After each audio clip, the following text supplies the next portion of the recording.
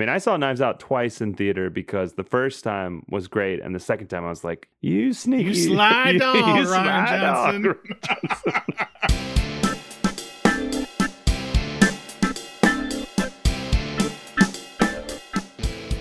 Hi, and welcome to episode of Cinenation. My name is Brandon Sparks, and here on Cinenation, we discuss film genres and the tropes and stories within them. And today, I am joined by one of our guest hosts, co-creator of the show with me back in the day, Ben Gertz. Ben, welcome back. Brandon, it's always great to be back. I love your hunt for the title of me. What am I? Who am I? But I'm back in the mix. It feels great. Always great to be back. You've been busy. You've been living a life. But we're here now. Survival is its own achievement these days. Very much so. So I think it's a special episode. Like I said, Ben's been gone for a few months, but this specific movie we're going to talk about today was a big pick. It was like Ben's like right out of the gate. We've been wanting to talk about it for like 5 months. It feels like it was supposed to be in November, and now it's in January. I mean, it's a little behind the scenes for everybody, but yeah, sorry. No, but yeah, this is a film that's near and dear to me. I can say that. I think I told Brandon early on, this is one of those films, and I guess I'm setting myself up for potential failure here, but as many of you know, if you've listened, I don't watch. This is the irony of being on here. Movies. I don't have time to watch that many movies. But this is one that it came out when I was, in college and film school and everything, and it's just like I've watched it almost as much as any movie. Which this is not legendary levels of rewatch, but I've definitely spent time with this movie. So now I'm destined to fail. And but yeah, so off that, as we continue our month-long look at the neo-noir genre, we are talking about Ryan Johnson's cult classic in a way. It's kind of culty. Cult classic, Brick. But before we do that, I want to give everyone a little recap on what we've talked about this month when talking about neo-noir. As we've said before, we covered the traditional film noir genre back in November. And back in November, we talked about how World War II had a massive impact on the genre, both in stories told and how they were told. From like the shadowy cinematography to the crime-filled stories. Noir specifically reflected a specific time in America.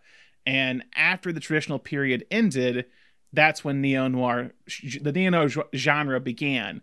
And neo-noir took the tropes of the noir genre and put them into a modern context, which I kind of keep harping on these episodes, is that to me the biggest thing that makes a neo-noir movie work is that it takes the noir tropes and noir archetypes and puts a modern spin on it. In terms of the visual style, the traditional noir period was heavily influenced by German Expressionism, but not all neo-noir films carried that over.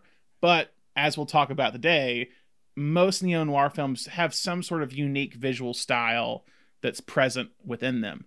And also one difference I've read during my research this month that I think could relate to this is someone said that traditional noir focused more on the psychological factors, while neo-noir has had a more of a focus on sociological like factors. And I think that might fit into, because talking about kind of like culture and human ways, which could be present with today's movie. Yeah, I'm gonna have to roll that one around in the brain. I don't know. It's one thing I read, and I was like, that's an interesting point, because neo-noir kind of changed of where it became more of like cities and things and culture were always a big part of traditional noir, but I feel like it became less psychological in certain neo-noir films as we went on, and more about like the society as a whole, even though that was present in the noir period. Yeah, I mean, I think the noteworthy thing about Brick, right, is its setting. It's high school setting. Exactly. Yeah. That's why I wanted to bring that up, was just about how you were able to take the culture, like the setups or the stories are still the same, but we've changed it into this new society, essentially a new setting with a high school setting, which I think is very important, seeing how the social aspects of high school related really well to the social aspects or the story aspects of a noir film or a hard-boiled detective story. And so for those that haven't seen Brick, it's currently streaming on Amazon Prime while also being available on most video rental platforms like YouTube, Google Play, Apple, all that stuff. So be prepared. There will be spoilers for this film. We've given you a roughly 16-year head start, I think. 2005. Yeah. So. 2005. Yeah. So be prepared. Yeah. So Brick was written and directed by Rian Johnson, and it stars Joseph Gordon-Levitt. The film is about a young high school student, Brendan, who is a loner that explores the crime underworld that is present at his high school as he tries to solve the mystery of his ex-girlfriend's disappearance and death. What makes this film so unique, as we talked about, is its style and dialogue, and how these high school students talk as if they were in a Dashiell Hammett or Raymond Chandler hard-boiled detective novel. So, as Ben said, this movie is very important to him. Can you go more into that of why this is important to you? Like, oh man, yeah. No, I mean that's a good question. I should have been. I mean, I think what was noteworthy to me at the time. This, just like with any album or song or movie, right? It's tied to a time. I rewatched this in preparation for the episode. I felt like I saw more of some of the potential. I don't want to get into them now exactly, but it's not 100%.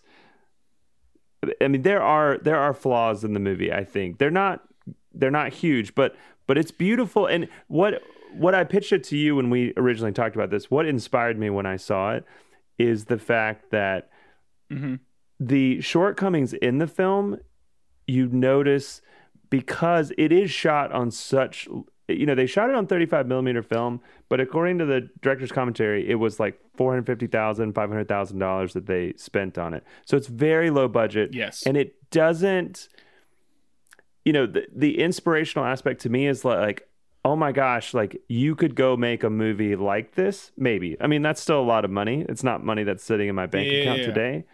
But as a film student, right, this is the sort of thing you want to be inspired by, because it's ambitious, it's very different. It's not just a murder mystery, it's not just a high school story, right? The dialogue is sharp, the acting's great, and the visuals, right? Like what you guys covered in November, right, is like the shadows, the lighting. There's so much interesting, in comparison to other sort of low budget student movies that are just trying to do like a love story or whatever that's pretty generic. We're like, people set out with $500,000, like we just want to come away with a movie. And this is like, hell no, we're gonna go for something pretty. I mean, it's pretty wild. We're gonna go for broke. We're gonna go for broke, and that's they really come away with something pretty special. I just don't think that. Yeah. That's what's special to me about it, is like knowing, like the more you find out about it, the more like impressive Rian Johnson is at a certain level, because this is his feature debut. But all the people involved really, at every layer, there's some crazy, like just pulling it back from the brink of trying to make this thing work, and they make it work. So that's part of it. I mean, even to put in, we talked about this last week, Thomas and I, about Body Heat, about like the actors that are present in that film and how they were kind of all unknowns before Body Heat. And this with Brick, with Joseph Gordon-Levitt, is very similar. He had been acting for sure. He'd been Third Rock from the Sun, been in a bunch of indie films.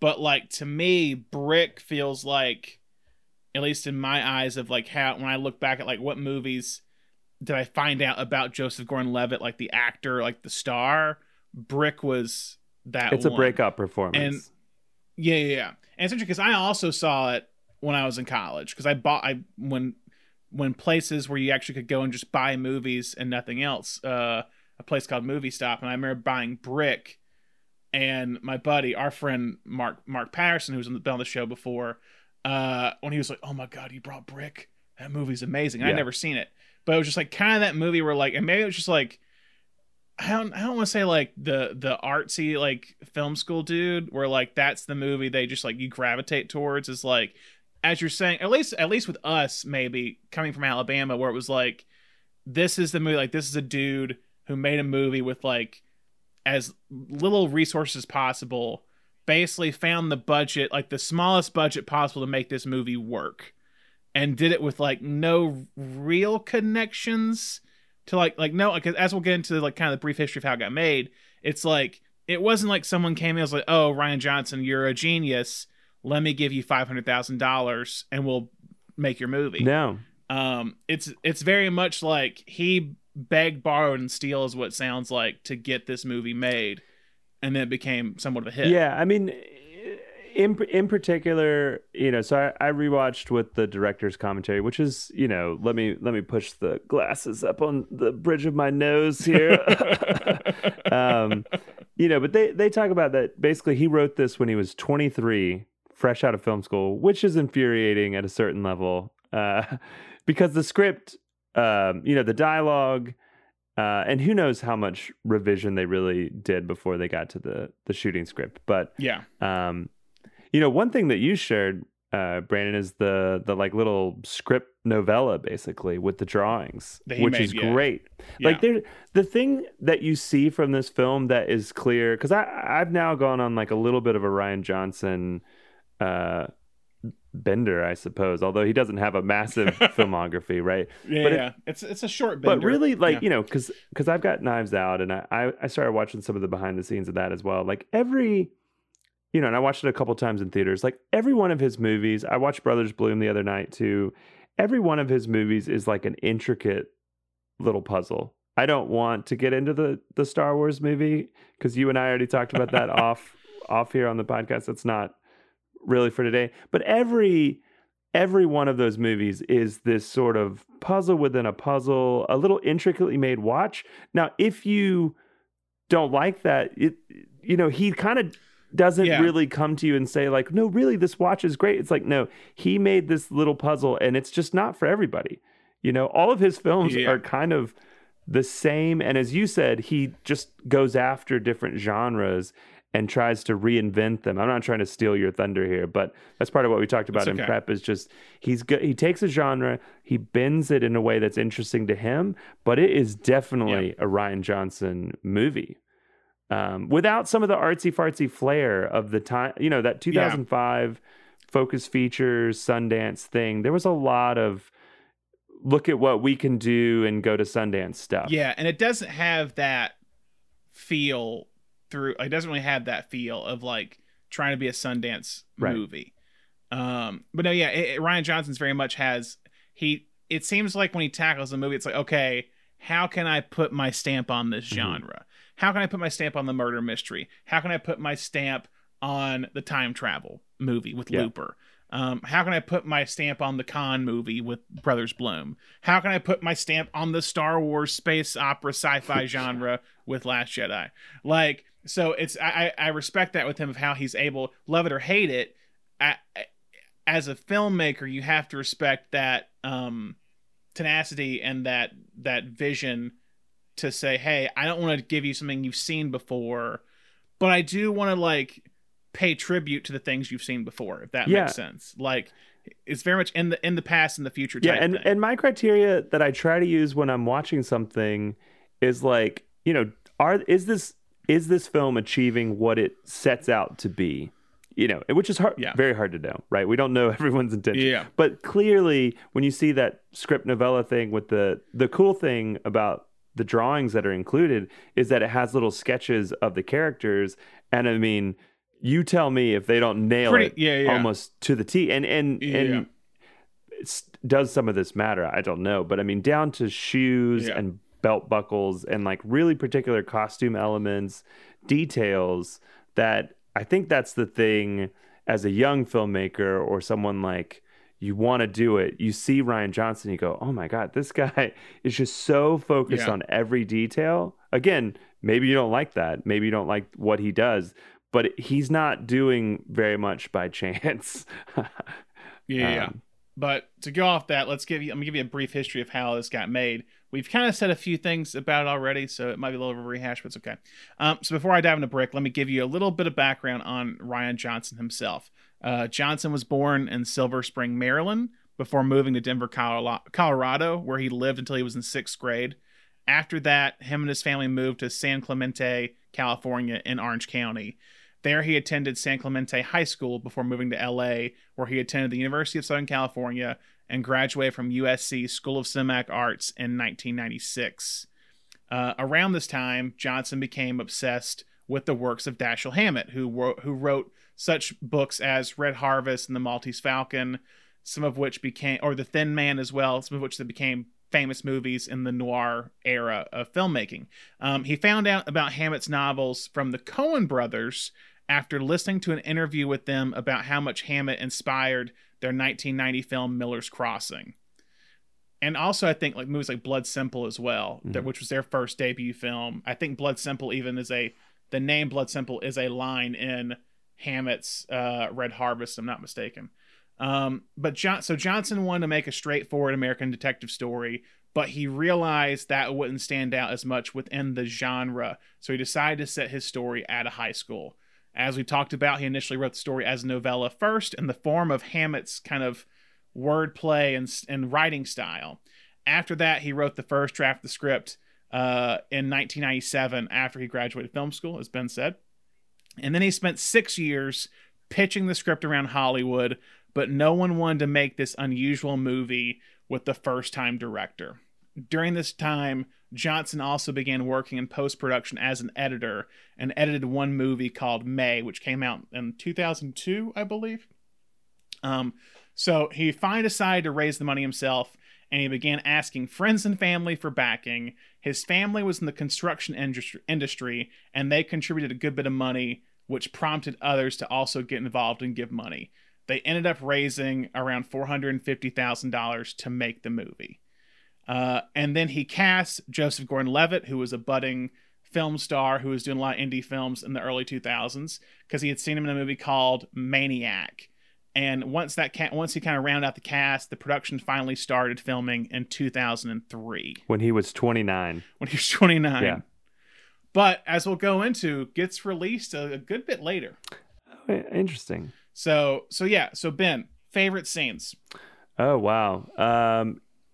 Yeah, I the most iconic to me in my memory is the van with the lamp and the pen.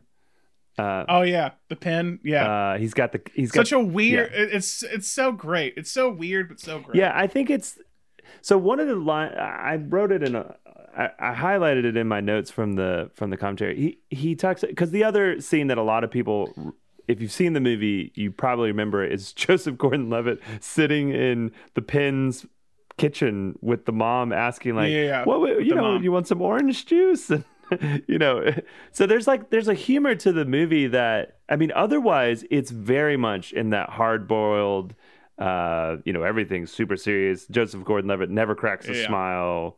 He's getting the shit kicked out of him half the time.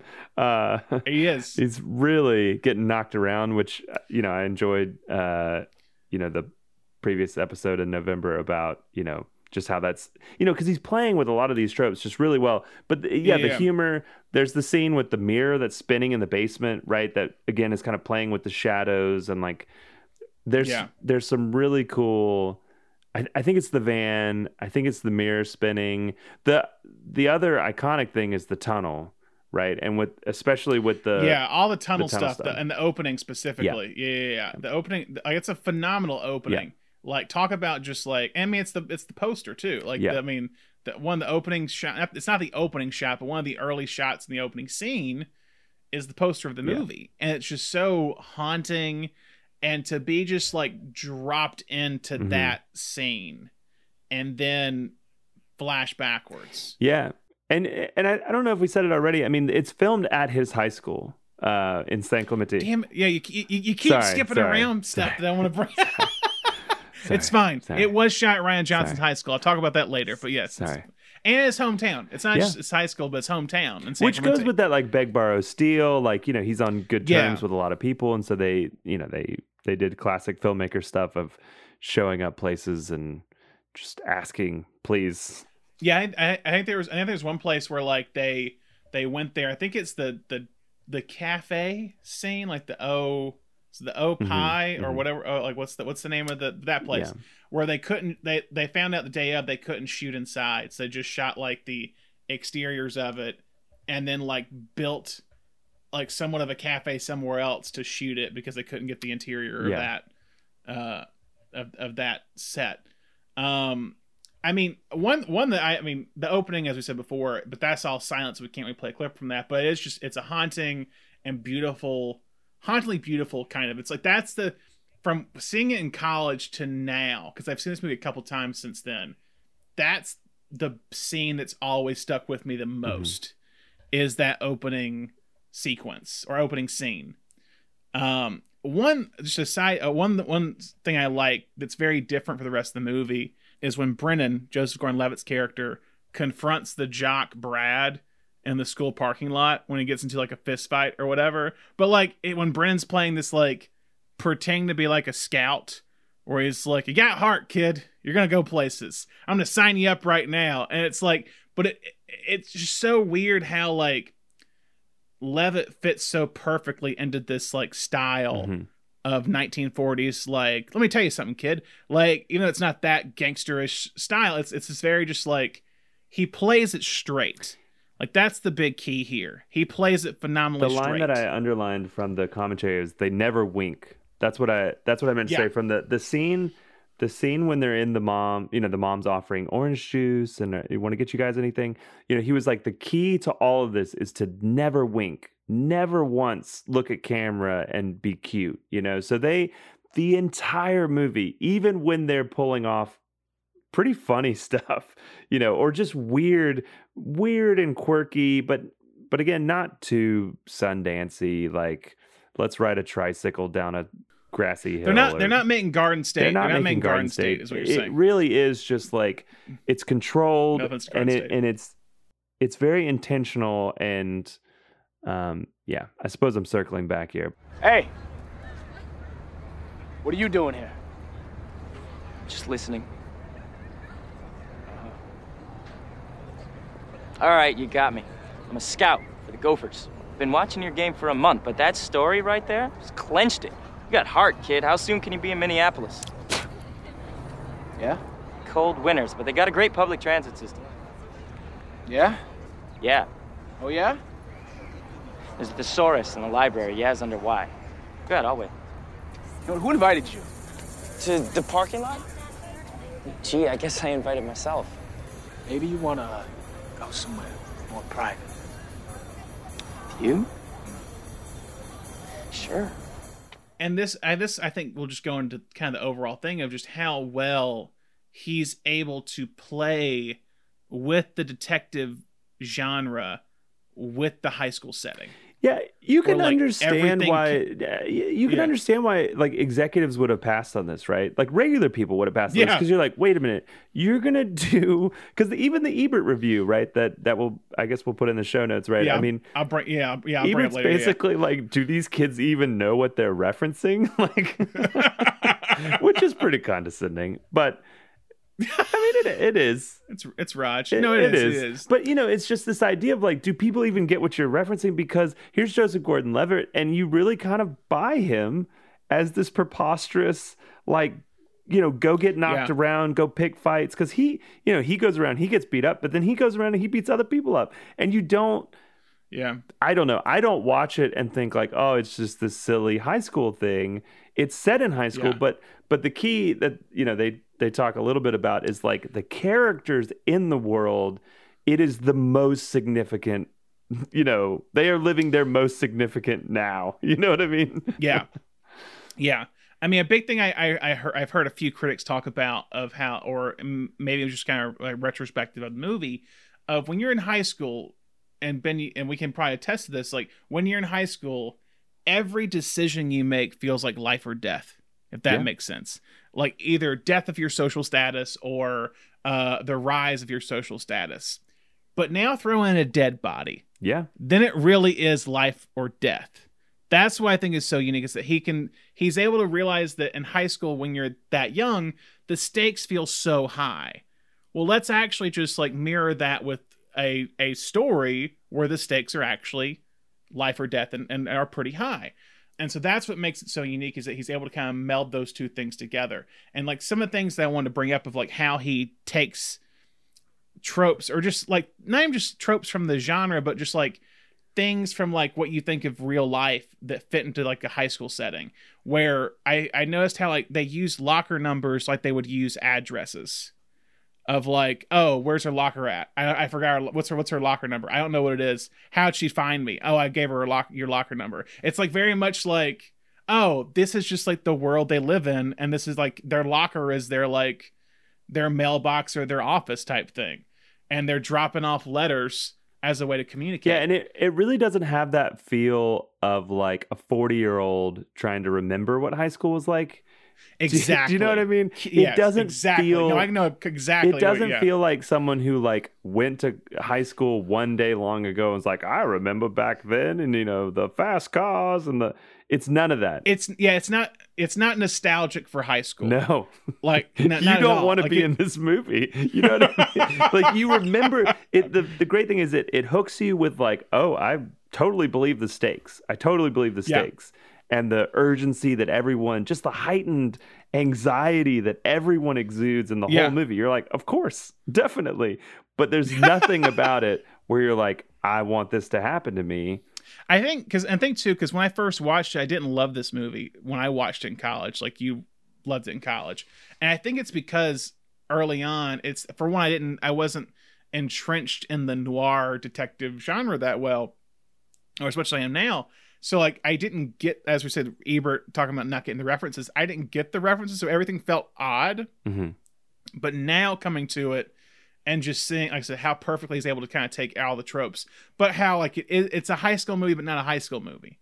Like he's weirdly able to capture the feeling of a high school kid, but putting it in this kind of context. And one other thing I want to bring up too with this, of like the kind of the updated noir elements, and talk about the sociological aspects of it in a way, is that the social circles, it felt like when starting this movie this time, is that Brendan feels like, hear me out, like a soldier coming back from World War II. And he's figuring out, where's everybody at from my past life? So he's a guy who's been kind of ostracized from these social circles, and he doesn't know what anyone's up to now. He's been like eating lunch by himself, off somewhere else, because he's just left this group of people. Yeah. And now he's coming back into that world and seeing what has changed since he left. And just to give everyone, if you've made it this far and you haven't seen the movie, I think that his like eating alone phase is like 2 weeks or something, right? Like yes, yeah, So he's like, but it's like, who's she hanging out with now? Yeah. Oh, I see she's with that group over there. Yeah. Or like, oh, I forgot her locker number. It's just very much like, you're 100% right, but again, it's like it's totally preposterous. That the comparison, like the thread seems like it's just so tenuous, and it just does work. It's really magical. And then going off that, like a scene, like Brendan and the vice principal, is like a detective dealing with a commissioner, like a police officer. Yeah, like they're seen in the office where like they basically like make a deal. Hey, I'll find out what's happening if you don't do this to me or whatever. Like Richard Roundtree, who I'll probably bring up later, but like. It's just a great, like, it feels like a cop and detective scene, but it's a vice principal talking to a kid.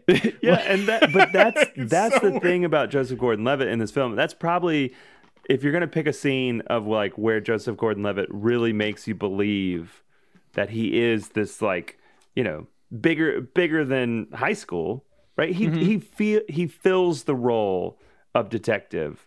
Because they're sort of peers talking to each other. Because there's these great turns in that scene where it basically is like, I'm gonna do this to you, and I'm gonna do that to you, and Joseph Gordon-Levitt's like, let's do this, let's go. I got all, and he gets all semester, baby. Yeah, he gets right back in his face, and you're like, whoa, you can't do that. The setting, they play with the setting in so many great ways where they're just not going for the like poke you in the, this is not. 21 Jump Street or something where they're riffing on how dumb old people are and how funny the new hip craze. It's just none of that. I know I'm repeating it, but that scene is electric. Okay, Brandon, I've been looking to talk to you, man. You've helped this office out before. No, I gave you Jer to see him eaten, not to see you fed. Fine. Very well put. Accelerated English, Mrs. Kasperzik. Tough teacher. Tough, but fair. Okay. We know you're clean.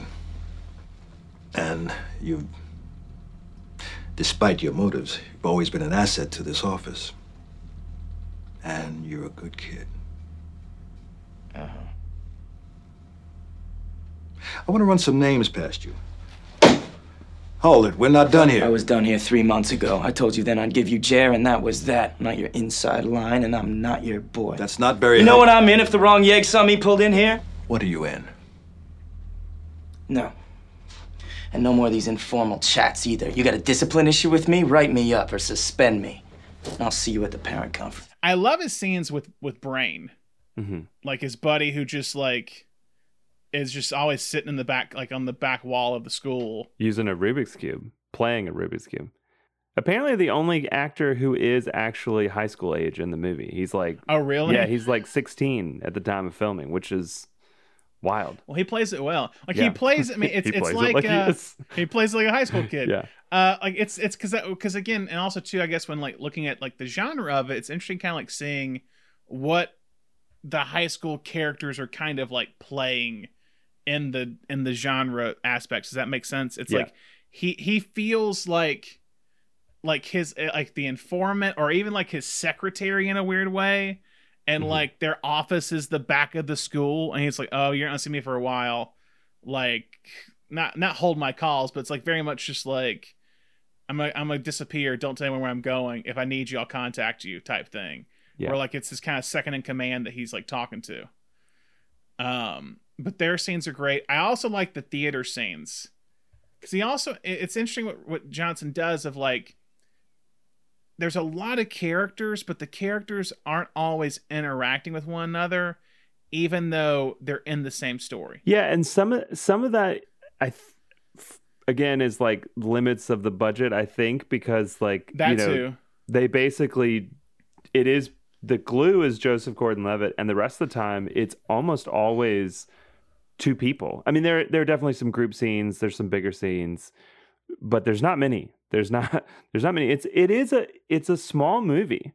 It feels, I don't know if it feels huge, but again, it sort of goes beyond what I think its budget or It doesn't feel like a beg, borrow, steal movie, Yeah. as we were kind of saying earlier. It feels like there's a little bit of like backing and a little bit of like, I don't want to say this in a negative way, but a little bit of experience behind it. Yeah. Like it doesn't feel like a first feature. No, exactly. I mean, a Touchstone movie, I don't know, not the studio, a movie that is in this, that to me sort of connects in a similar way of just like inspirational of like, wow, they really pulled this off with not much, is All the Real Girls. And that movie has a lot of the things that I'm talking about, where it's like, it feels cheap in places. You know what I mean? It feels like they're really, really trying to string that thing together. Like it's just in post, rescuing stuff with VO, like off screen. You know what I mean? They're trying to make the threads all connect. That is not Brick at all. No. And I think also too, a lot of that comes also from the visual style that they do, because they have some crazy visuals in this movie for the amount of money they have. Yeah. Of like, and some stuff, it feels a little like some of the cuts feel a little like, not say amateurish, but kind of early, like first time feature. But they have these like, they'll have these smash cuts, or they'll have like the one where like the garbage bag type thing, or like the blackness comes over him when he wakes up. They did it all in camera, basically. Yeah, but all this stuff in camera because I couldn't like afford special effects essentially in post. It's creepy though. That's a creepy that shot in particular. They're taking that setting of the tunnel, and then the bag gets pulled off, and she's apparently they filmed it in reverse, and so her walk is creepy. Like it's trippy. I mean, again, for the money, for the whatever, it's impactful. Yeah, it's a movie too. When going back at this time and seeing, especially early on, how dreamlike it all feels. Yeah, like with the transitions, with like the weird scene too, is the mansion scene. Yeah, like they go into where it's like this kind of like, again, it's this weird like it feels like it's an adult party, but it's all high school kids that are in this like weird like under construction abandoned mansion well, type it was thing. under construction. Yeah, It was, yes, it was, and we'll go into that. But yeah, it was under construction, but it's just this weird like setting, and there's kind of like these dissolves, and Laura, like the kind of the femme fatale of the movie, is like singing on the piano, like it's like a detective walking into a club. Yeah. In a 1940s movie and seeing the femme fatale singing a song and then him chatting with her at the table once she's done. Like, that's what it feels like. Yeah, and when you say it like that, it feels like, oh, it's so copy paste. Do you know what I mean? I know I know that's not what you're saying, but like it is like just a rubber stamp of the genre beat.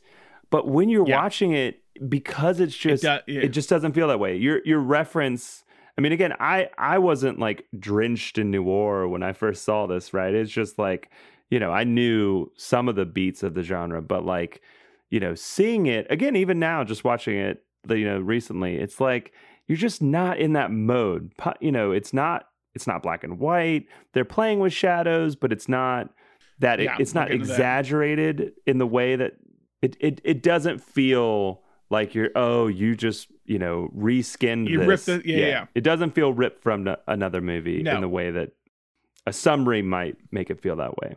So why are you here tonight? I'm looking for Emily. Em's been AWOL for a good month. Nobody's seen her. I saw her yesterday.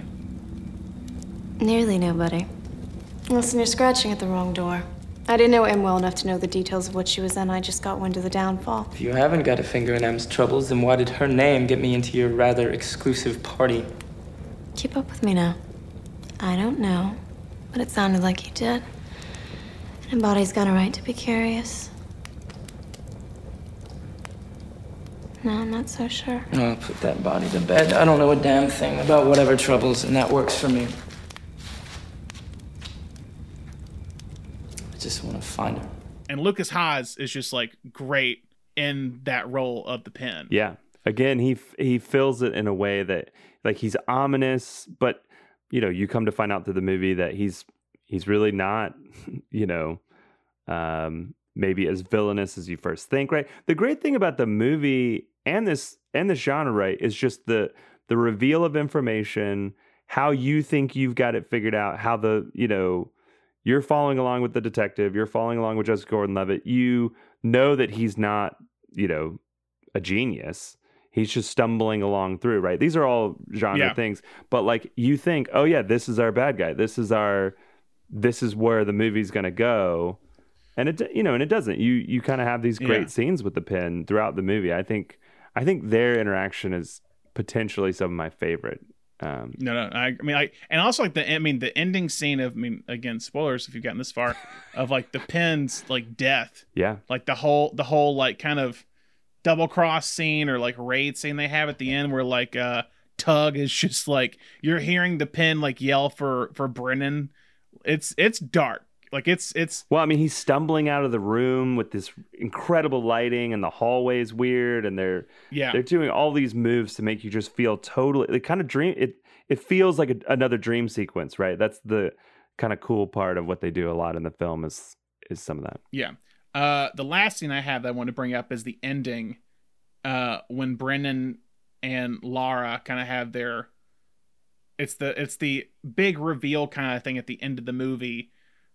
And a detective thing where it's always like, and even a mystery movie where it's like the detective reveals everything they found out in the process of the movie. Mm-hmm. And that's when you get the big reveal of like who was behind it all. And essentially you find out it was Lara the entire time that kind of planted the seeds with everything and was like had a hand. It wasn't the Pen, it wasn't Tug. It was her kind of pulling the strings behind the scenes. Yeah. And then you get that last big reveal of what you thought you knew, you didn't know at all. Like the kid of your dead girlfriend, so this is a lot of spoilers here. Yeah. The kid, dead girlfriend wasn't this other guy's. It was yours the entire time. And it's just like, it's a last dig from her. Like there's no reason for him to know this, but she just wants to do one more dig at Brennan after all these, after him just calling her out. Yeah, it's a vicious move. Yeah, and it's a femme fatale move. Yes. Yeah, and she plays it. she plays it pretty great because she just you know, a big thing from that final scene is her walk away where they just play it out, which I love. Yeah. They just play that shot out for a long time. It's just her walking across that field. Because it's kind of a knockout blow that he has to just sit there and absorb. Yeah. And realize not that he couldn't save her in time, but he couldn't save his like unborn kid. It's a lot for the setting. But but not unheard of. Not unheard of. Do you know what I mean? It is a surprising ending, I would say. Yeah. Like I remember being pretty floored because, you know, another piece of the movie is that they said, you know, one of the things that they noted in the commentary is just like, you know, they were not waiting for you to catch up. They weren't looking over their shoulder like, come along. I mean, I know that I watched just initially, like I think I saw it once and I saw it twice. There were pieces that I was still putting together second, third viewing for sure, which is like part of the Rian Johnson thing for sure. Brothers Bloom is that way. Looper is that way. Again, we'll skip over Star Wars and just say it could be that way. Knives Out is definitely that way. It's definitely that way. Yeah. I mean, I saw Knives Out twice in theater because the first time was great, and the second time I was like, you sneaky, you slide on, Rian Johnson.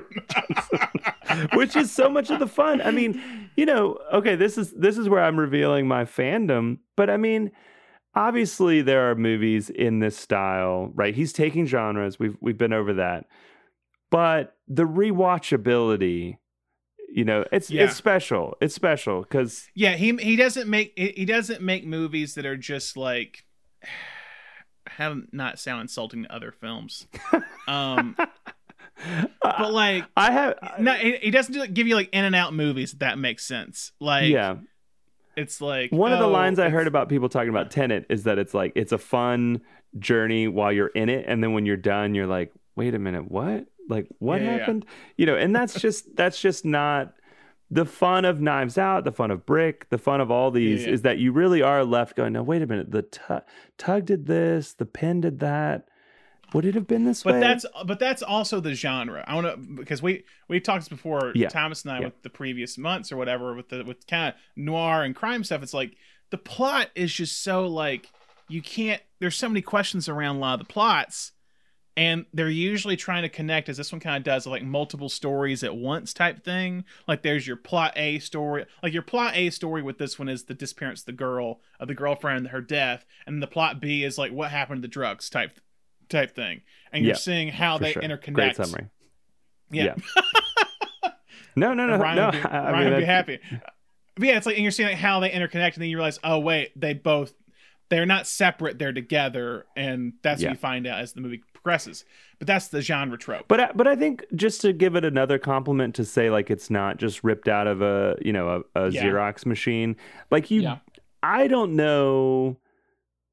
The weird thing about my memory of this movie is that it's all jumbled up in my mind differently than it really is. Like I was rewatching it and going like, now wait a minute, this is at the beginning? Because like, you know, again, I sort of remember most of the pieces and all that, but the ordering is very specific, and it's not the standard issue like someone walks into his office and here's the, you know, like you guys were talking about some of the early noir movies where, you know, you've got this puff, you know, case or, you know, like an A or a B line that's just kind of obviously like, well, that won't matter. It will matter. It did. It doesn't feel that way. It just sort of feels like he's poking around. He's trying to talk to people. You don't really know why. And it's hard. It just is hard. Their dialogue, we haven't probably, again, if you're watching this, if you're listening to this and you haven't watched it, you're doing it wrong. But their dialogue, you know, every actor that was on the commentary was basically like, I was in because of the script, you know, and you have to kind of say that, I guess, if you're talking with the director, but the writer-director. But the dialogue it's a pitter-patter, like really fast pace. They're not repeating stuff. They use the other things, they're using like coded language and symbols, and you're like, what the hell is happening? What are you talking about? There's like a thumbprint. There's like a thumbprint A, and you're like, what the hell is this? which is obviously the genre and the mystery, but there's not a big time where they put up a billboard and they're like, that's what this means. This is what this word means. Yeah. You see? Yeah. See? No, I get that. Any more scenes before we move on? I feel like at some point we're halfway to reenacting the movie. The whole movie? Yeah.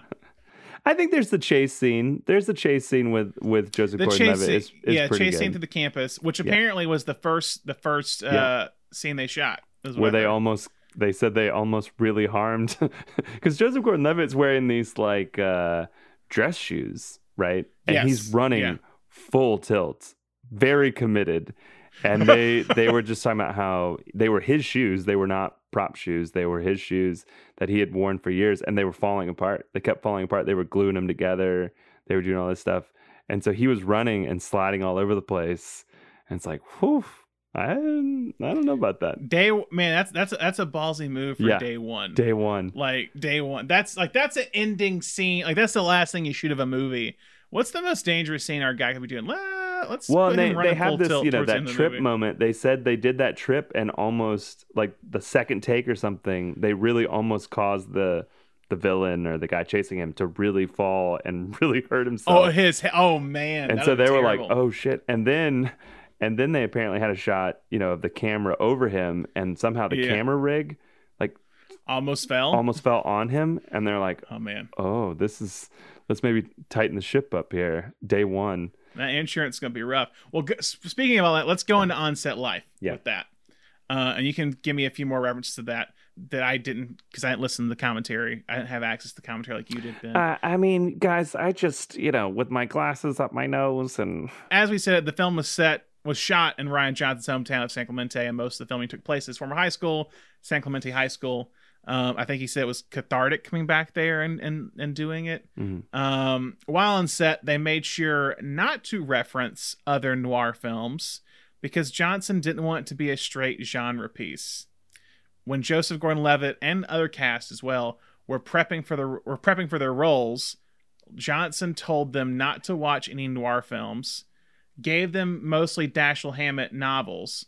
For Gordon-Levitt, he told him to watch Billy Wilder comedies like The Apartment and also Howard Hawks' His Girl Friday, which I think, it is, I didn't hear him say this, but it's for the dialogue, because the dialogue is so like rat-tat-tat, like the pacing of it is just very much of that era.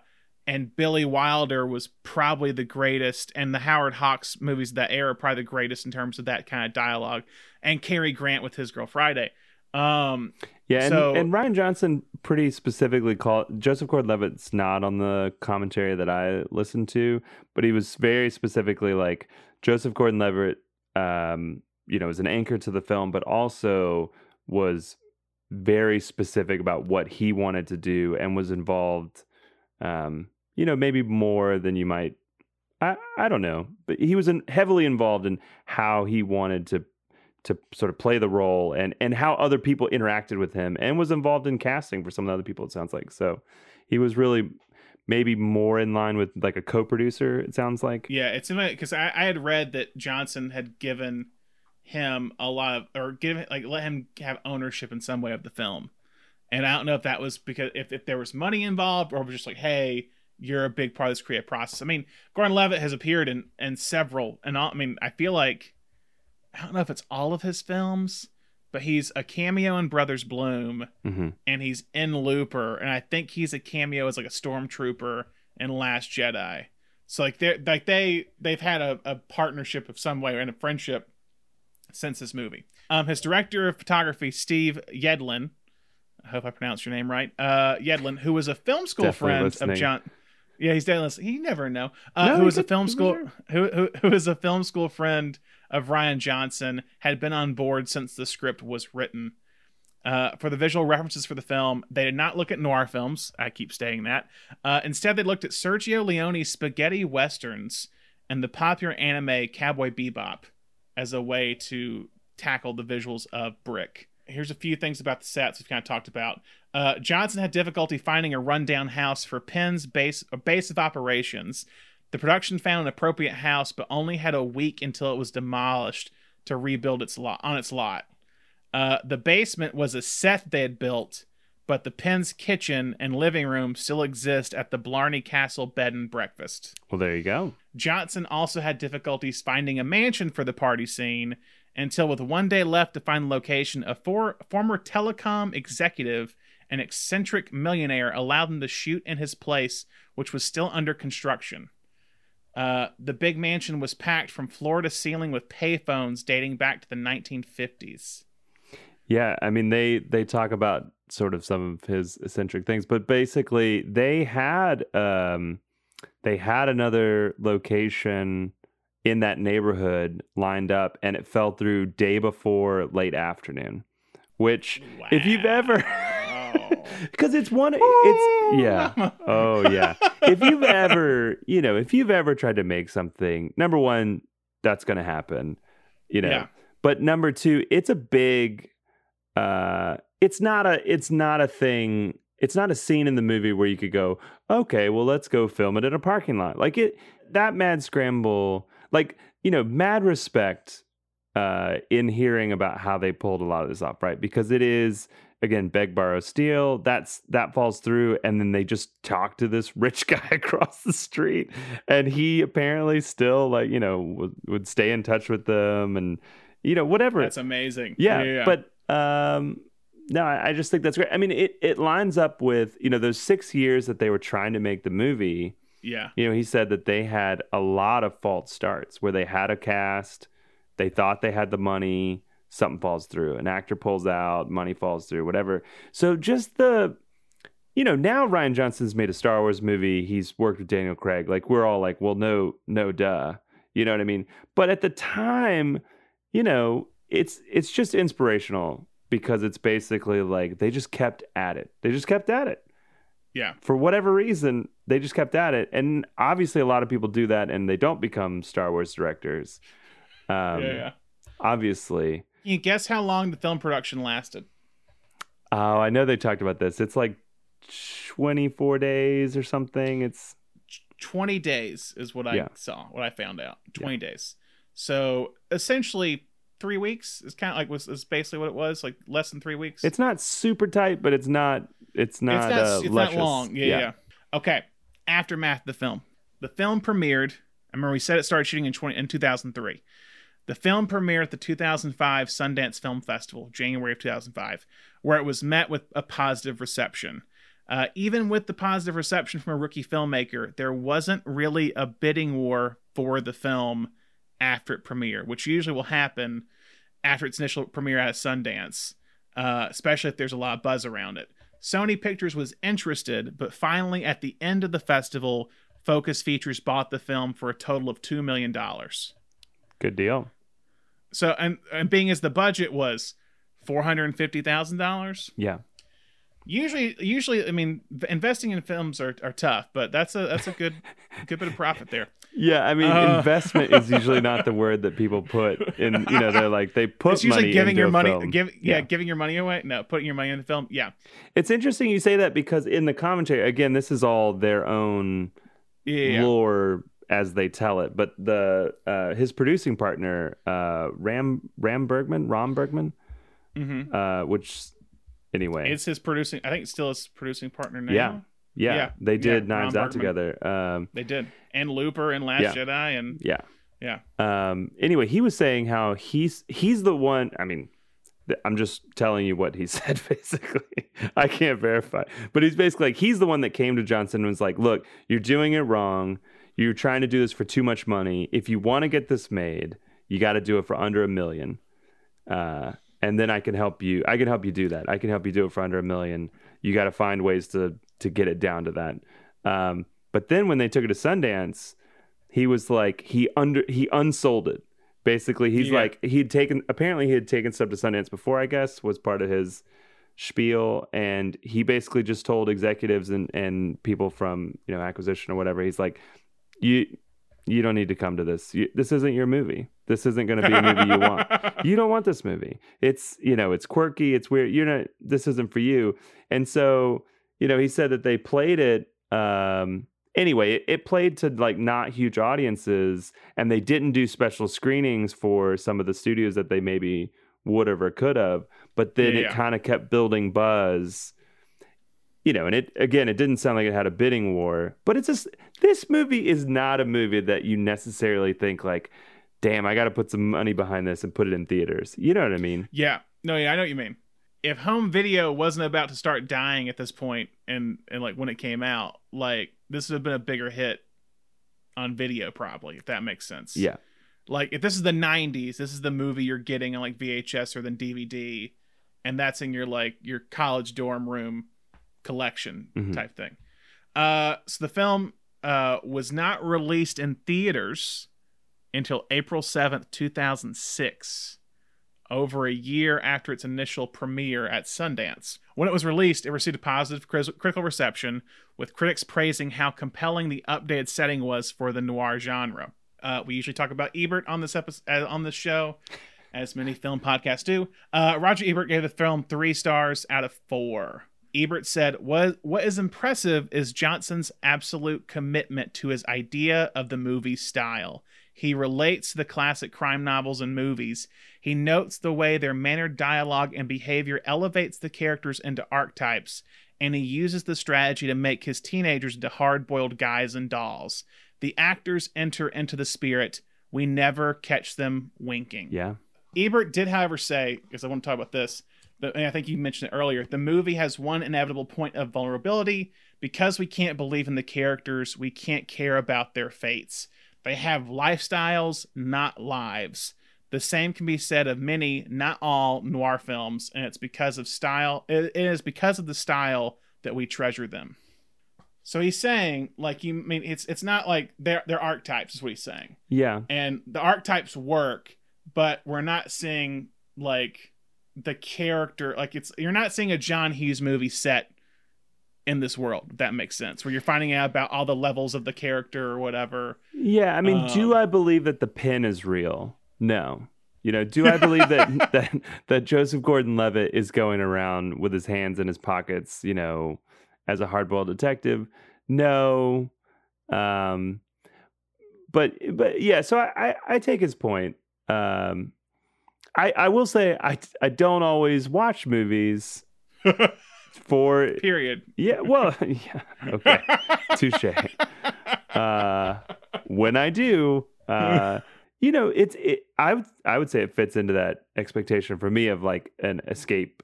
You know, you're in a different world.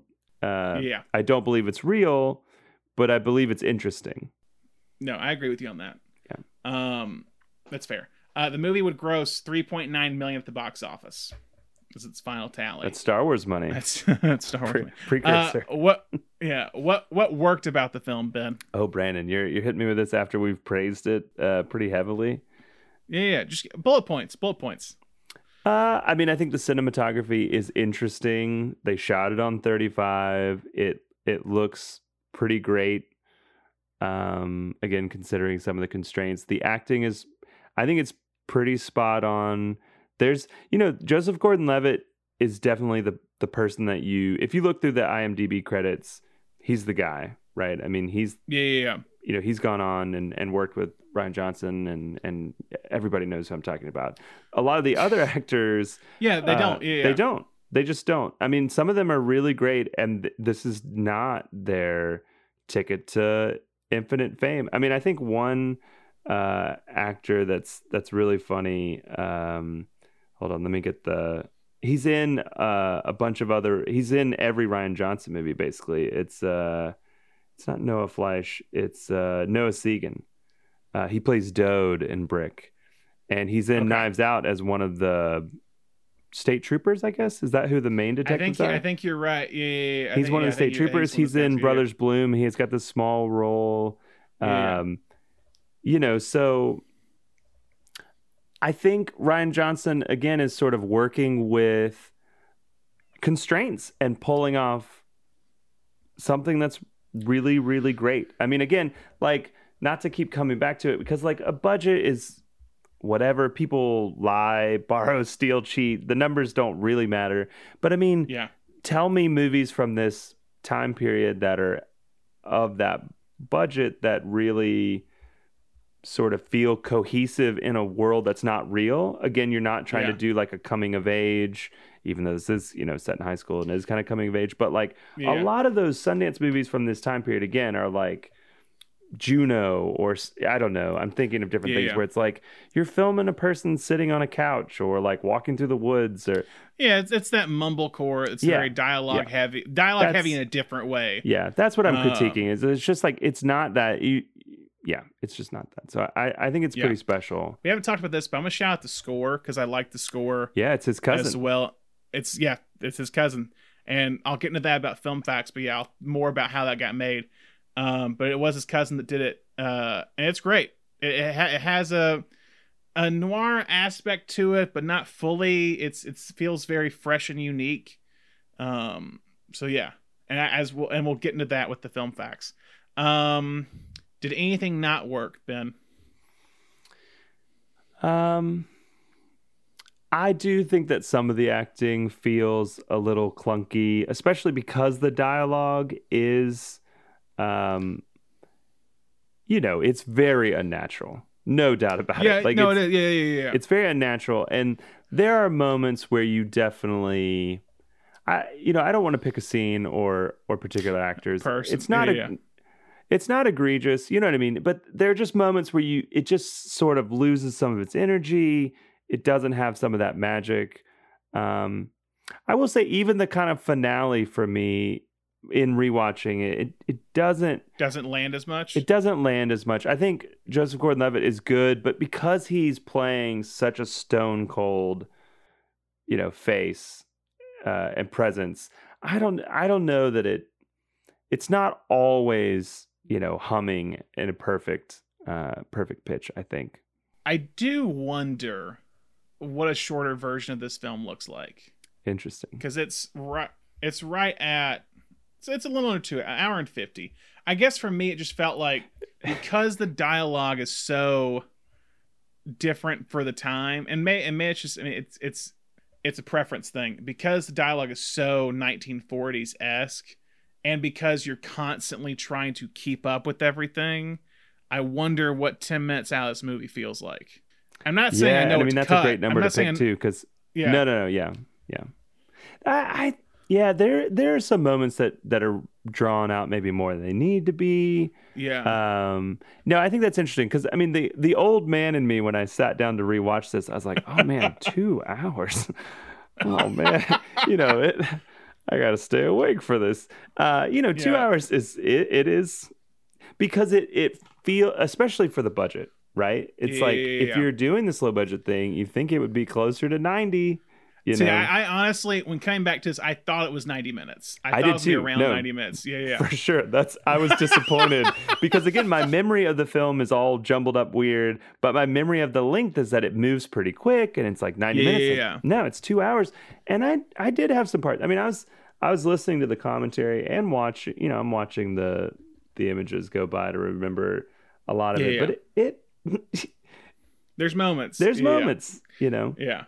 Well, there is still, I guess I feel like I've said a lot of things that are kind of circling the same thing, but there is still, because of the high school setting, there is still some of that focus on the minutia of, relationships and who said what and who did this. And some of that feels like they are trying to play to the high school thing more than noir. Like, I don't remember a lot of noir films, really getting into who's sitting where and just like who broke up with who, and like some of that is to establish sort of the authenticity of like high school, I think. But I think that fits into that category of like, I don't know. I just don't know that I need all of this. Because again, it's kind of hard to sift through because it is so opaque with the dialogue. It's like, it's hard to sift through like, what am I trying to follow here? And sometimes it does feel like noise. It does feel like they're trying to throw you off, but it's not red herrings. It's just sort of noise. And I think it's because too, because again, with this genre, the plot is so heavy in it, but the plot doesn't matter at the end of the day in most of these movies, if that makes sense. It's just kind of like, who did this? So who cares? Like, that's just kind of what it is. And I wonder, like, if we take 10 minutes out, do we lose anything or does it get worse? I don't know.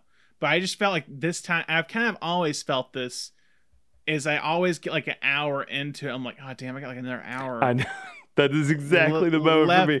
I was looking at it like, wait a minute, I think aren't we near done? Are we done?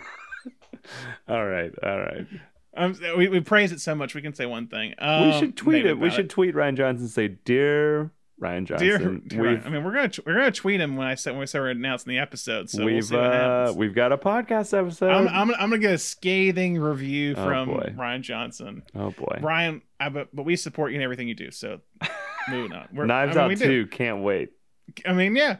Last Jedi. Still getting into arguments to this day with people. Still not friends with certain people. Anyway. Alternate universe cast. I had none that I could find.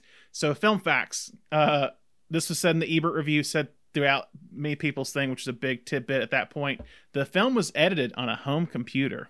Big deal in 2005 or 2004, kind of when they did it. I mean, I guess that would have been final because I was in college. I mean, this would have been Final Cut 6, Final Cut 3, maybe Final Cut 4 or something. As we said, music score was composed by Ryan's cousin, Nathan Johnson.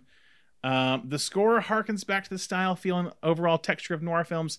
It features traditional instruments such as the piano, trumpet, and violin, and also contains unique and invented instruments such as the metalophone, tack pianos, filing cabinets, and kitchen utensils, all recorded with one microphone on a beat-up Apple PowerBook.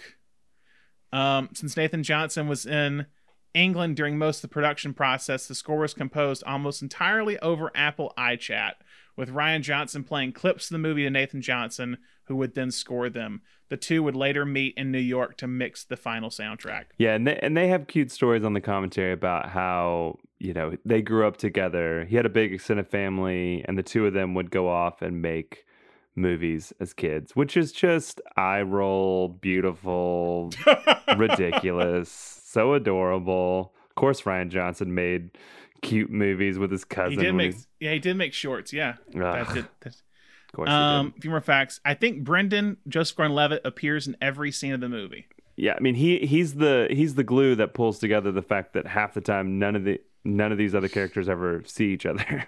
That's true. Yeah, exactly. Lucas Haas and Joseph Gordon-Levitt both appeared in what movie together after this? Don John? No, maybe the one that I found. What do you mean maybe? Okay, go ahead. There's one specific one. Okay. Inception. Oh. Lucas Haas is part of Joseph Gordon-Levitt and DiCaprio's team in the opening of Inception. Yeah, okay. Johnson cast Nora Zehetner, apologize if I butchered that name, in the role of Laura after he saw her in the film May, which Johnson served as the lead editor for in 2002. So that's how she got cast. And this one, I don't know if this is true, but I love this story. DP Steve Yedlin had been working on several sets after graduating from film school, and he said that if he met a cool producer on one of those sets, he would slip them one of the copies of Brick, which he carried around everywhere on whatever set he went to. That's a real guy, right? That's a real friend right there. No, that's apparently... That's a loyal dude. That's apparently that 6-year time period is like, you know, he wrote it, Rian Johnson wrote it, and then he had these friends. I mean, the other thing I love about Rian Johnson, he says it in the commentary, he's like, I was too introverted to actually go out and meet a lot of people that I was supposed to. Like, people were like, go talk to this person. I'm like, I'm not going to do that. which I think is great. But he had these friends who believed, you know, here I am pulling at your heartstrings, but it's like he had these friends from film school that believed in him, that took copies of the script, handed it to producers, and then he got in touch and like, and then clearly like they did the hard part and actually made the movie. Yeah. But, you know, that's just warm and fuzzy to have your friends go to bat for you and believe in you. That's, come on, who doesn't want friends like that? And he has been his DP, I think, on every film he's made since then. Yeah, I mean, he's kind of like, you know, a Wes Anderson type character who has this little cohort of people that go around and make movies. And again, God, who doesn't want that? Come on, you help your friend make a small movie, and then he becomes a Star Wars director, and then you're the DP for Star Wars. Come on. Story questions, Ben. One, I don't know because I can't remember. Is there a single scene in an actual classroom in this movie? I mean, they have this stuff, the theater scenes, which, you know, there's theater class, right? Yeah. Is there? I think there like one or two, but I can't remember. I don't think so. Yeah, I don't know. I don't remember it. It's mostly exteriors of the school. Yeah. And yeah. And it's kind of this like Southern California high school where like all the lockers are kind of like in this like kind of walkway, like outdoor type school in a way. I think the only time he's inside the school is when he's talking to the assistant principal or whatever. Vice principal. Vice principal. My last question, a big one. It's been a big question on the interwebs. Oh boy, within the Brick fandom. And you think I'm the guy that's going to know this? I think Ben, you're gonna have an answer for this. Prepare to be disappointed. It's your opinion. Okay. Is the brain a figment of Brendan's imagination? Because he never appears with anyone but Brendan. I think some other people mention the brain. I think there's some other characters who say, "Where'd you find that?" And he says, "You know, the brain told me." Which is, kind of, I guess, the name could be his brain. I don't think so. Rian Johnson, he's never confirmed or denied it, but he's just like, that's a fun theory. Yeah, I would say that it's basically a fun theory. You know, it's so they did say that like because he was the one actor who was actually underage. He was he was high school. That the SAG rules for that age range are just totally different. So you can't shoot for very long. So I think that's a big reason why he's not in a bunch of scenes with other people, is they just couldn't potentially pull it off. Yeah, when you think about like all the like kind of like it's just Joseph Gordon-Levitt one other person type scenes. It's him and I think Kara, who's the actress, where it's like a lot of times in her dressing room or like in the back of the school. But one of the visual jokes that's funny is she's always got that lapdog that I think they call him lapdog. I think I do like that they go back to that joke a couple times, especially like the last time they go back to it. It's really delayed when they deliver it. But anyway. Hello, Brendan. Kara? Come to see the show? No, I didn't. Lapdog? Bloat? Stay. I need words. Well, I'm listening. About Emily Kostic. Brendan, get my purse. Go ahead, hurry up. Still picking your teeth with freshmen? You were a freshman once. Wait, once, sister. You and Em, tight for a bit. Who's she eating with now? Eating with? Eating with? Lunch? Who? You're a cutie. Brendan.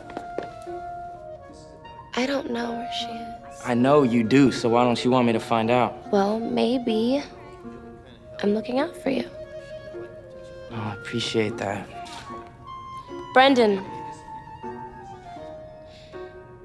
If you're ever looking to get back into things, I could use you. Awards. All right, Ben, it's time for the awards. Oh, boy. The Beatrice Straight Award, Actor, Actress, Limited Scenes that kills it. Do you have a nominee? I think you tipped me off to this. I think it's the vice principal. I think so, too. That's my pick. I mean, because he really... Again, there's so many people kind of playing on par. Joseph Gordon-Levitt is typically the best person in every scene that he's in. But that scene, they really jump up a couple notches. Because they're both coming in hot. Because there's a lot of like, you know, kind of slacker, like, oh, you know, I can't be bothered to think about this, or why are you bothering me? And the two of them in that scene are like, let's go. Yeah.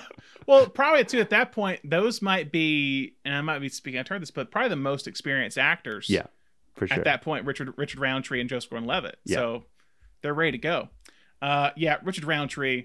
Underrated and cool angles in that scene too. Like they talk about it. It's like actually low angle shots in that scene. Yeah. They were like frustrated because it's a real space that's really small, so they couldn't get quote unquote better angles. But I think they're great angles. I think it's super fun because it's really weird how low the camera is, but it makes it feel so ominous and impending doom sort of thing. I wonder why, because I feel like that goes more in line with like noir films, those angles, and maybe they didn't want to do it because maybe it went too in line with, because I said earlier they wanted to go outside that. I could write you up for talking back to a VP and for looking at me in that threatening way. I would exercise a little tact, Mr. Fry. You can't pull a stunt like that unless there's something I need you for. So is there? Maybe. Maybe there's something you need from me. Maybe. All right, I need you off my back completely for the next few weeks. There might be some heat soon. If it's something I can't cover, I won't go to bat for you. If I get caught like that, it's curtains anyway. I can't have brass cutting me favors in public. Just letting you know now so you don't come kicking in my homeroom door once trouble starts. Okay. Okay, here's what I can do. I won't pin you for anything you aren't caught at. But if anything comes up with your prints on it, I can't help you. Also, if I get to the bottom of whatever this is, and it gets too hot, and you don't deliver, Veep's gonna need someone to turn over, police-wise. And I'll have you. So there better be some meat at the end of this, like you say. Or at least a fall guy. Or you're it. Okay, Annie Potts X Factor Award, supporting actor, actress as the most memorable. Who do you have? You go first, Brandon. I mean, how does this differ? I have Lucas Haas. Well, here's the Beatrice Straight is usually like an actor who's in like 3-4 scenes or less type thing. It's kind of how I see it. Like less than 10 minutes worth of screen time. Gotcha. It's kind of what we usually go for. Annie Potts X Factor Award is anyone more than 10 minutes that's not your lead person. I gotcha. I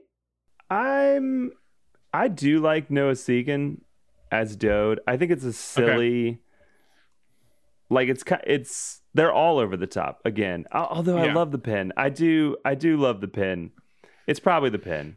I like the pen. The pen's my pick. You talked me into it. It's the pen. I mean, I think Noah Segan's good. It's interesting that he doesn't have a bigger career even after all these roles in Rian Johnson movies. Because I think he's good. I think he's good in all the things that he's in. The pen, he plays it really, it's really the great. Pen. It's got to be the pen. All right, Lucas Haas, Annie Potts X Factor Award winner.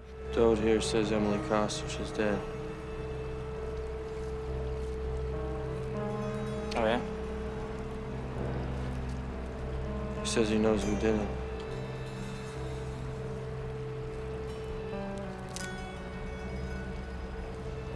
He says he knows where the body is.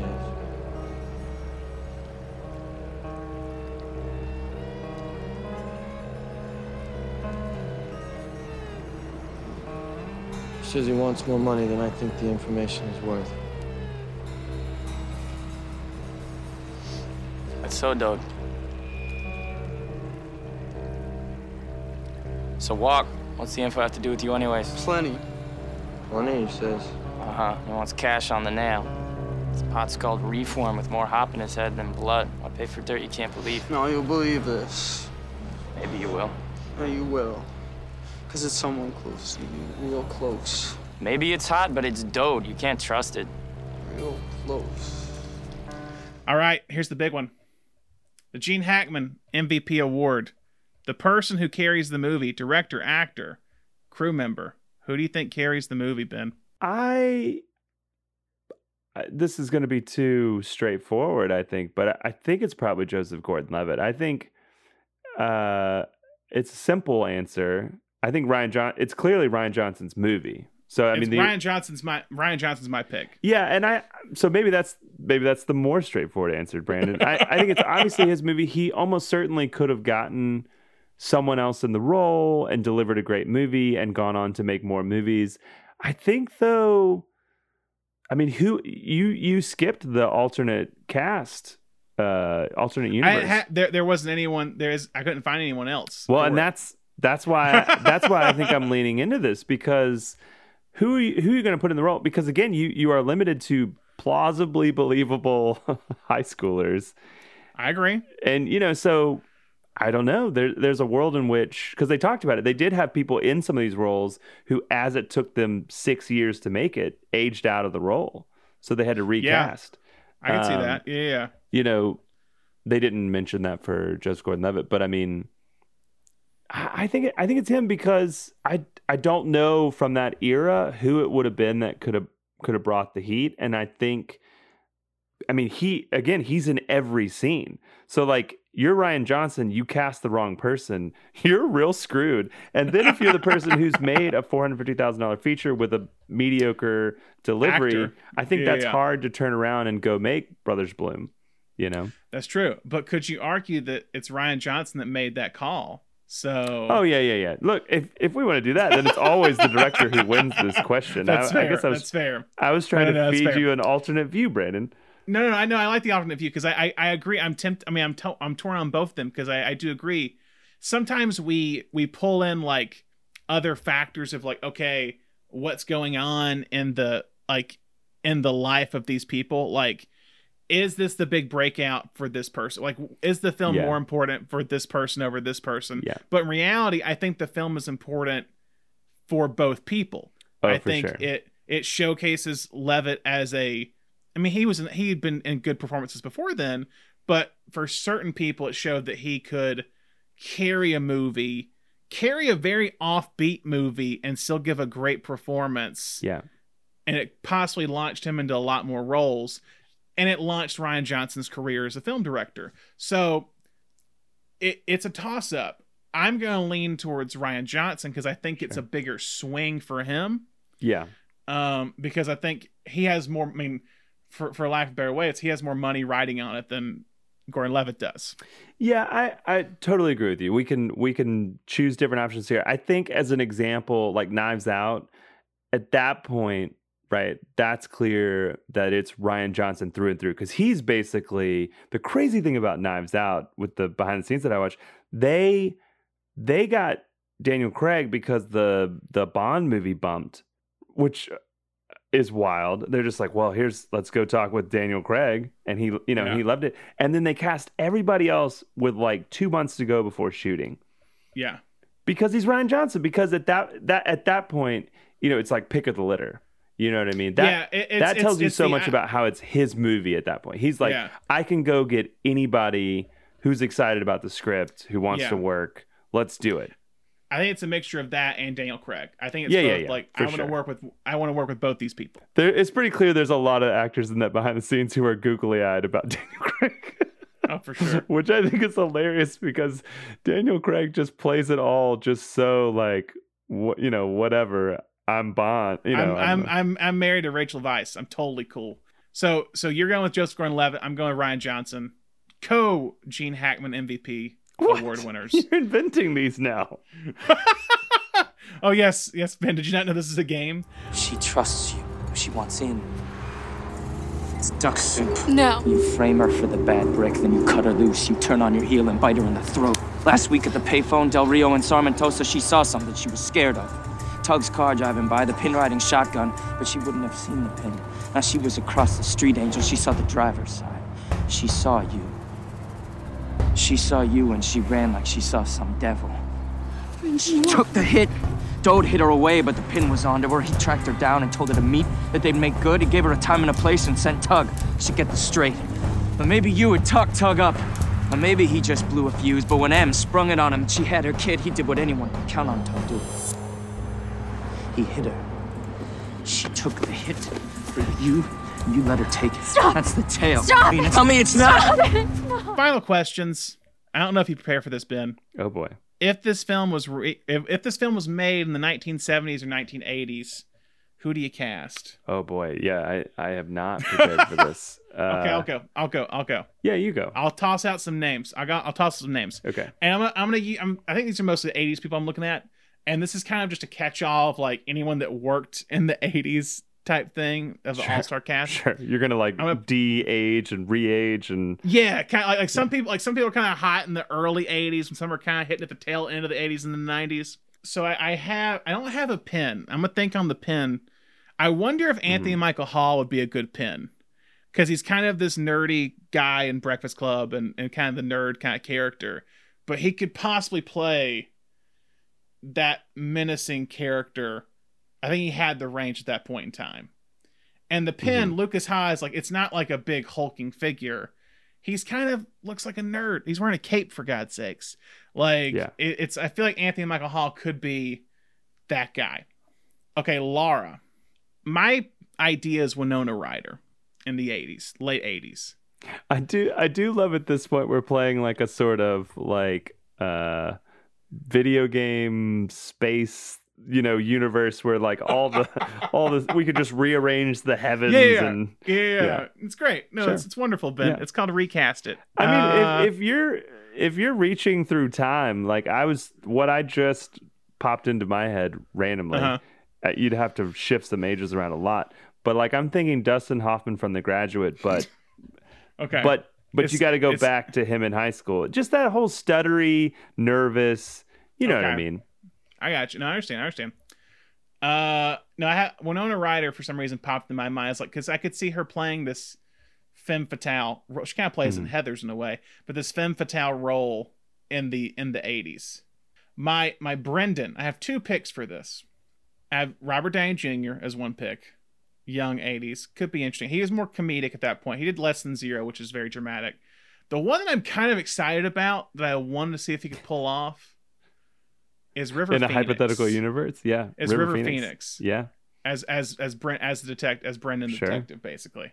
Yeah. I, for some reason, really kind of like, because he's a guy who can like kind of play comedy, but also can play like really dramatic and like inner turmoil and stuff like that at this point. A phenomenal actor. I'm trying to figure out if you're wanting me to like raise the dead and create technology to like revive different people to like age them to a specific point, Ben, and then hire Ryan Johnson to like, we need to make it with the A team, the super force of actors. So if we create the whole holograms like type stuff we've been working on for a while. Like I know James Dean's going to be in a movie at some point coming up soon. I'm hearing. What? Have you not heard this? I don't have time for this. I think James Dean's going to be like a Vietnam War movie or something. Give me a break. If you really want to get Ryan Johnson to listen and love the show, you should get him to comment on who his ideal 70s and 80s cast was. Yeah, I bet he has opinions. That's not a bad idea. I bet he has really strong opinions about every movie he's done. He's like hypothetical 70s cast for Looper. I love that. Okay. Does this film fit with any other genres? I mean, is this a trick question necessarily? I mean, we're talking about neo-noir. Does it fit with any other genres outside of neo-noir? Yeah, for sure. I mean, it's the high school coming of age thing. It leans much more heavily towards neo-noir, for sure. I think it's on a couple lists of like best high school movies of all time, which I just find hysterical. I think Entertainment Weekly put it in the top 50 high school movies of all time. Wow, 50's a big number. That's top 50. Yeah. You know how many high school movies have been made though, Ben? Come on, it's 50's. I do think, again, to credit Ryan Johnson again for first feature that he wrote. A lot of people dip into their past of like, oh, I went to high school, I grew up and went through these things, and those movies are just not what you always want them to be. You know what I mean? Yeah. And I think that this movie is fanciful enough that it's like you're not watching this going like, this is Ryan Johnson having like a fantasy of what his high school experience. This is a separate thing about high school stuff, but it's like there are certain movies that feel like it's a letter that's being written about your time back then, for sure, of like what I would have done differently and this and my if I could go back and tell my young self this. Or there's high school, and it's like you feel like the dialogue's written by a like you said, a older person who's come back to it. And there are those rare movies that feel like they're written from that era. Mm-hmm. And that's your like Dazed and Confused, that's your American Graffiti, where it feels like, I think a video essayist talked about how like American Graffiti and Dazed and Confused feel like a letter that's written from that time, not about that time. Mm-hmm. And this doesn't really go either way. It just uses the setting as the linchpin of it all. Well, it's really hard to figure out when it is. You know what I mean? Because so much of the costuming it leans into noir, where you're like, wait a minute, is this guy real? Like, this guy's from the 40s? This guy's from the picket? Like, it doesn't all... Yeah. Tug is definitely like... Tug is a 2000s, like... For sure. Like... With the baggy jeans and all that, Baggy jeans and tank, like white beer, like white tee, basically. But Joseph Gordon-Levitt, I mean, he's pretty timeless. A lot of the the femme fatale, like female actors, like they have these sort of timeless classic things going on. So it's not, like I kind of said with some of the high school notes, like it's not trying to say like, here's a Britney Spears song and a specific reference to this cultural moment. There's none of that. There's no cultural references to anything. That's true. I give you that. And that's usually very apparent in high school films of like music of that era being there. That's a valid point.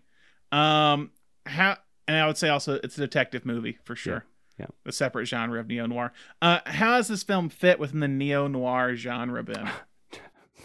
Brandon, you're literally the guy that I listen to the podcast to hear you explain how it works. And you're like, Ben, tell me. This feels like a trap. This feels like a trap. Feels like a trap. It's a trap. Okay, well, I'll say it. I mean, it's the, which we haven't talked about some of this stuff, but it's the, I like how the character's constantly being beaten down, where it's like that happens in a lot of these old detective movies where like constantly like nursing injuries type thing. And we talked, I think we said earlier in Murder My Sweet in November, how Marlowe keeps getting just knocked out and awakening to find something has changed or whatever. And that happens a lot where he'll like smash cut or fade to black after something's happened to Brennan. And it's, again, I've said before, it's this kind of like how they're taking the archetypes of like of the noir genre and updating them, putting a modern spin on it. That's why I think, as I keep saying before, is how do you take a neo-noir movie? A great example of one is being able to take noir archetypes, take noir tropes and storylines, and finding some way to put a modern twist on it. Because I've harped on this before in the past few episodes of how like a lot of modern filmmakers feel like, oh, I can just take the bag of money and the femme fatale or whatever and just make a story and not change anything for today. But I do think neo-noir, when it's being made, or noir in general, needs to represent its specific time and place. So Brick, even though we don't know exactly the time it takes place, it still feels like this dream world, early 2000s type thing. It's in the modern world of some kind. Yeah. I agree with you 100%. I mean, an example of sort of the incongruous time feeling, though, is the fact that they haul around. Apparently, they had to move that telephone booth for different scenes that they shot, because they're like, there's no telephone booths anywhere in the city. But he's frequently sprinting, or the phone's ringing and he's running into the phone booth. It's silly in a certain sense, like from a is this real thing. Yeah. But it works in the movie. It works really well in the movie. It's like it's a visual element that he keeps coming back to. So you don't really question it. But it again just kind of adds that, like, are we really in 2003? I don't know. Yeah. I mean, because I actually wrote down my notes. Man, remember payphones? I did write that down because it's like it's they were around. Yeah. But they weren't like on every corner. Not in the way they're in this movie. Like, yeah, not in the way it's in the movie. I think that's on Brick, Ben.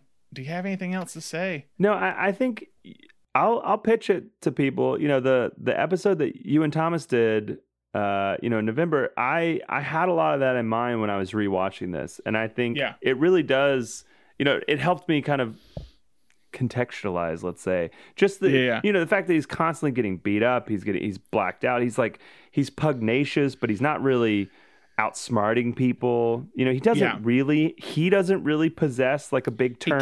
He kind of falls into things. And you're sort of falling into them with him.